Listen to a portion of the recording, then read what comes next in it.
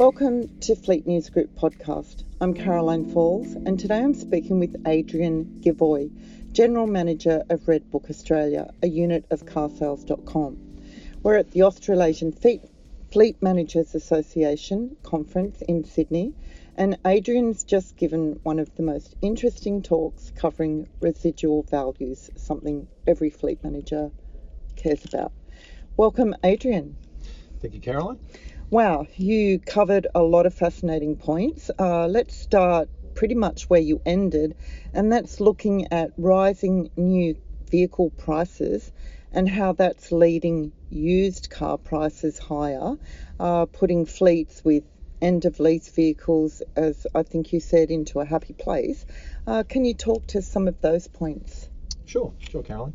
Yeah, so obviously, the COVID crisis that took over the world sort of put a lot of pressure on various OEMs to obviously relook at their production capabilities and capacity and potentially adjust the vehicles that they were able to make during that period of supply shortages and components.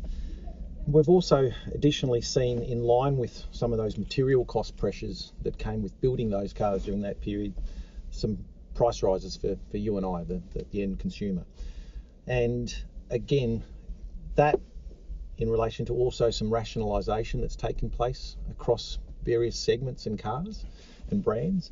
We've seen average prices in general across a basket of sort of the top selling vehicles across segments rise upwards of 11% in the last sort of 3 to 4 years. And that obviously has a direct impact on the used vehicle market, as the relativity that we see between new vehicles and used vehicles has to maintain that walk for a used vehicle perspective. Before I go on with some other sort of residual value discussion points, just fill us in, let our audience know exactly who RedBook Australia is and how you came, to join them. Sure. So RedBook has been researching price and specification for the auto market for over 70 years now. We operate in 9 countries around the globe, and our core business is to basically study the auto market, with all the specification features that are available on new vehicles and make that available to the broader community. And it's used broadly across the car sales network to power the digital marketplaces of carsales.com.au, bikesales.com.au, and various other verticals, including boats, caravans and trucks. And yourself, you haven't been there a real long time. No, I have. I just joined the organisation 6 months ago now, and I've came out of the OEM space where I've sort of spent over 20 years working for a variety of sort of volume mainstream brands as well as some premium luxury ones as well. Now, I'm always interested in my podcast to talk about things like circular economy principles and practices. And I think maybe you were alluding to them when referring to OEMs becoming more involved in vehicle life cycles and even getting into maybe buyback from fleets as they turn over their vehicles. So, what is happening? Are OEMs taking increasing responsibility for their products' lives? I think every OEM feels that they would like to, contribute to the entire life cycle of any product they have on in their brand portfolio. And one of the things that we've seen as a shift to a new go-to-market model, being agency and various other direct customer models, is that OEMs are taking a more active role in all the ownership, so to speak, of the whole experience, including the used car trade cycling. So with OEMs taking a bigger stance in that direct to customer model, we will see the traditional practices of vehicles being traded in through independent retail channels, and I'm talking about dealers here mainly, potentially not happen as prevalently as it once did. So they will be bringing those vehicles back into a controlled, franchised environment that allows the vehicle standards, the customer experience, and ultimately the prices to be upheld to what the OEM would like it to be. Wow, there's just so much happening in this sector at the moment. It's incredible. Another thing I'm also curious about at the moment is what's happening with insurance of EVs. And I'm wondering if EVs are, say, like double the price of a comparable ICE vehicle, but most accidents sort of occur in parking lots and, they're just sort of small dingles, like how an insurance company would price EV risk. But whether you can talk to that point or not, I'm not sure. But you mentioned some overseas experience of EVs being warehoused and difficulties in repairing batteries. So can you talk, anything about insurance and where EV premiums are at in the moment in Australia? No, sure, Caroline. I'll comment on as much as I can. It's not like our direct wheelhouse, but certainly some observations that we've read quite widely, mainly coming out of Europe and the US, where they're a little bit more advanced than we are in their EV journey, is that, they are experiencing, some more challenges around repair and what constitutes a write-off when an electric vehicle has been involved in a heavy accident I'm talking about here.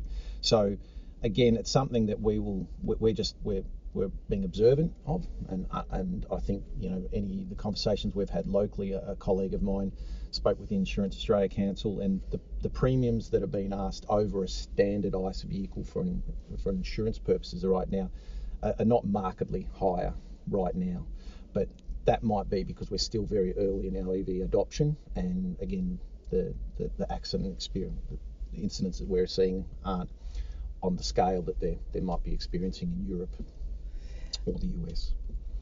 I also found your cautionary words on government policy fascinating. So you said something along the lines of that it'd be better for us to see a consistent, steady, incremental policy adjustments. And you referred to some anecdotes about how disruptive policy changes can be, for example, in New Zealand at the moment and in China late last year. Can you sort of share those anecdotes with our audience? Yeah, sure, Caroline. Look, and certainly the stuff going on in New Zealand is a really positive thing.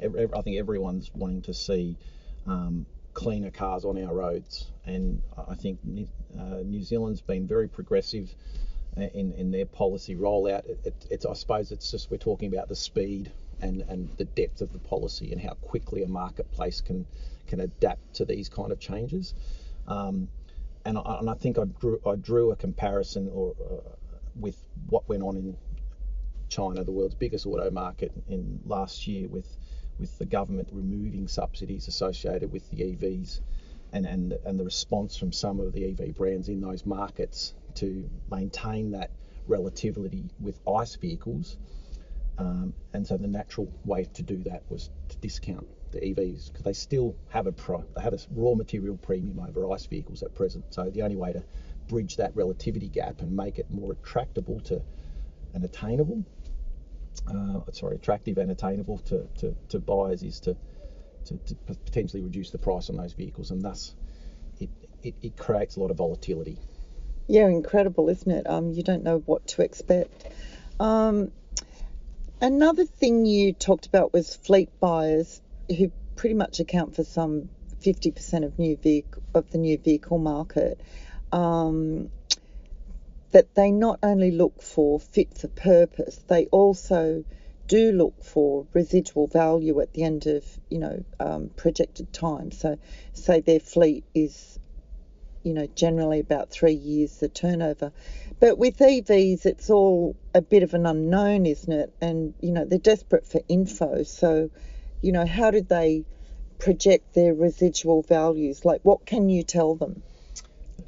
That is the $64,000 question. What are EVs worth in 3 or 4 years' time? And I think I spoke to the room earlier, and it's about, obviously, right now there really isn't an established an effective EV marketplace for used vehicles. We have one brand represented predominantly in that space, over 70% of all the vehicles being of those two models. And again, that doesn't represent, I suppose, a true marketplace for used vehicles. The price point may be above some people's affordability levels, and also the vehicle application and segments that those vehicles currently sit in may not be relevant to these second-hand buyers. So I think from an EV perspective, if we see more options come to market in different categories, and I'm talking the inclusion of 7-seat SUVs is probably one of the big obvious areas for an EV to appear, and I do know there's a couple of brands which are not far away from launching similar type of vehicles. And additionally, as I talked about, a viable dual cab ute or even a single cab ute. Once those type of vehicles come more readily available, I think we'll start to see the used market become a little bit more effective for EVs, and we can then more confidently project what their value might be in 3 or 4 years' time. Another thing you talked about that really got my curiosity, because I haven't heard many people really articulate this point, and that is that in Australia, we're going after the bigger and bigger SUVs, bigger and bigger utes, and it's just like a real mismatch with how we're supposed to be wanting a cleaner environment and going for low emissions vehicles. We're going for these. I mean, how are we going to solve that? Nobody sort of wants to put any words to it. No, look, Australians love a fair with the large SUV and dual cab utes and big dual cab utes now is it seems at odds and a contradiction to perhaps what's going on in the broader global outlook in terms of wanting more greener cars and the cost of living crisis. So that's a good one. I don't have the answer to it, but I'll leave it for now. I mean, there are a lot of points I'd like to talk to about it. For example, the bigger the vehicle, the heavier the battery, and then, there are sort of cashed up older generation people that, in the consumer side at least, that are buying those vehicles. And that's a mismatch again with who's in the used car market to buy the second-hand vehicle.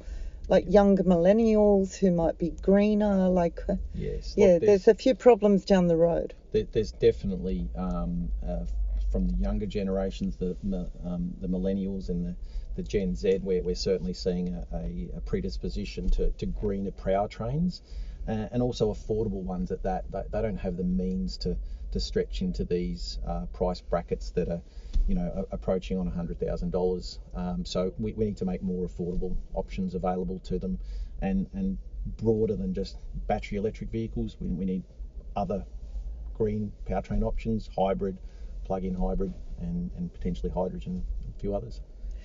And can you offer our audience your insights and reflections on how transformative the market is at the moment? For example, how new brands that we never even considered a few years ago are making inroads into fleet. And, are there any sort of like buyer beware at the moment, particularly fleet buyer beware? Yeah, look, I think, COVID taught us a few lessons, and some of them not as pleasant as others, but the laws of supply and demand are universal. There was a period, obviously, where traditional fleet brands were unable to fulfill the demand, and that opened the window for, obviously, these challenger brands to enter the market and support these fleet businesses during a period where they needed this. So I think there were some positives from that respect, is that we got exposure to a lot of these challenger brands, and we've actually probably learnt that they're much better than perhaps people had considered. And again, I think having more options also places the marketplace in more competitive, and I think that can only be a good thing, where challenger brands are bringing new models in. We've never seen so many electric vehicles come, and I'm talking, countries like China have an enormous array of electric vehicles available, and affordable ones at that. So I think it's positive that we can get more access to these more affordable options. Time will tell as to how these vehicles will hold up, but again, early signs are that it's only a positive at this stage. Well, you just mentioned like the COVID effect on the market, and you did talk about that today and how it will have what you called a very long tail. Mm-hmm. So I wonder if you would, expand on that here for us. Yeah, so I mentioned that obviously when you have a sustained shortage in production for upwards of 2.5 years and sometimes longer in some of the brands that we're experiencing, that cannot be caught up quickly. OEMs, as much as they'd like to respond to that, that production deficit from 2 or 3 years ago, the demand keeps snowballing. So we're in a kind of this awkward situation where they'll be constantly chasing their tails. So that sustained shortage in new car production translates to a distinct and sustained dip in the used car market, because those large fleets that typically would access their vehicles and turn them over, within that 12-month cycle, haven't been able to do so, and therefore we have a bit of a shortage of young used cars, if I call that, and that will then also translate to older used cars that have availability for the marketplace. So yeah, it is going to have a long tail. I think that's what will probably assist in used cars staying a little bit more elevated for a little bit longer. And again, as new cars come into the marketplace, more options, it will even itself out with time. And again, probably good news for those people who have got a used car that they'd like to trade in. Maybe not great news for someone who's looking for a used car still. I think I can squeeze in one more. You mentioned something about, like, a couple of years ago, everyone was just talking hybrid. And then all of a sudden, surprisingly, everyone's just talking battery electric vehicle. What happened? Are you surprised? Look, I'm probably not surprised. I suppose I think it's the optics of it. Battery electric vehicles it's a popular theme right now globally. Again, I think Australia's probably just catching up with the rest of the world by and large, and I still think that there's an enormous relevance for hybrid, probably more so in our market. And it's great to see the acceleration in battery electric vehicle discussions and education around how viable is this for our market, and in many cases it's very viable. The AFMA conference this year has been huge. It's really popped. There are something like 700 delegates here, and I think that part of the draw is that there's so much happening and everyone is thirsty for so much information. And thank you very much, Adrian, because I think you provided a lot of incredible material for us to think about, and what we're just also excited about as well. So thanks for your time today on our podcast. Pleasure, Guy.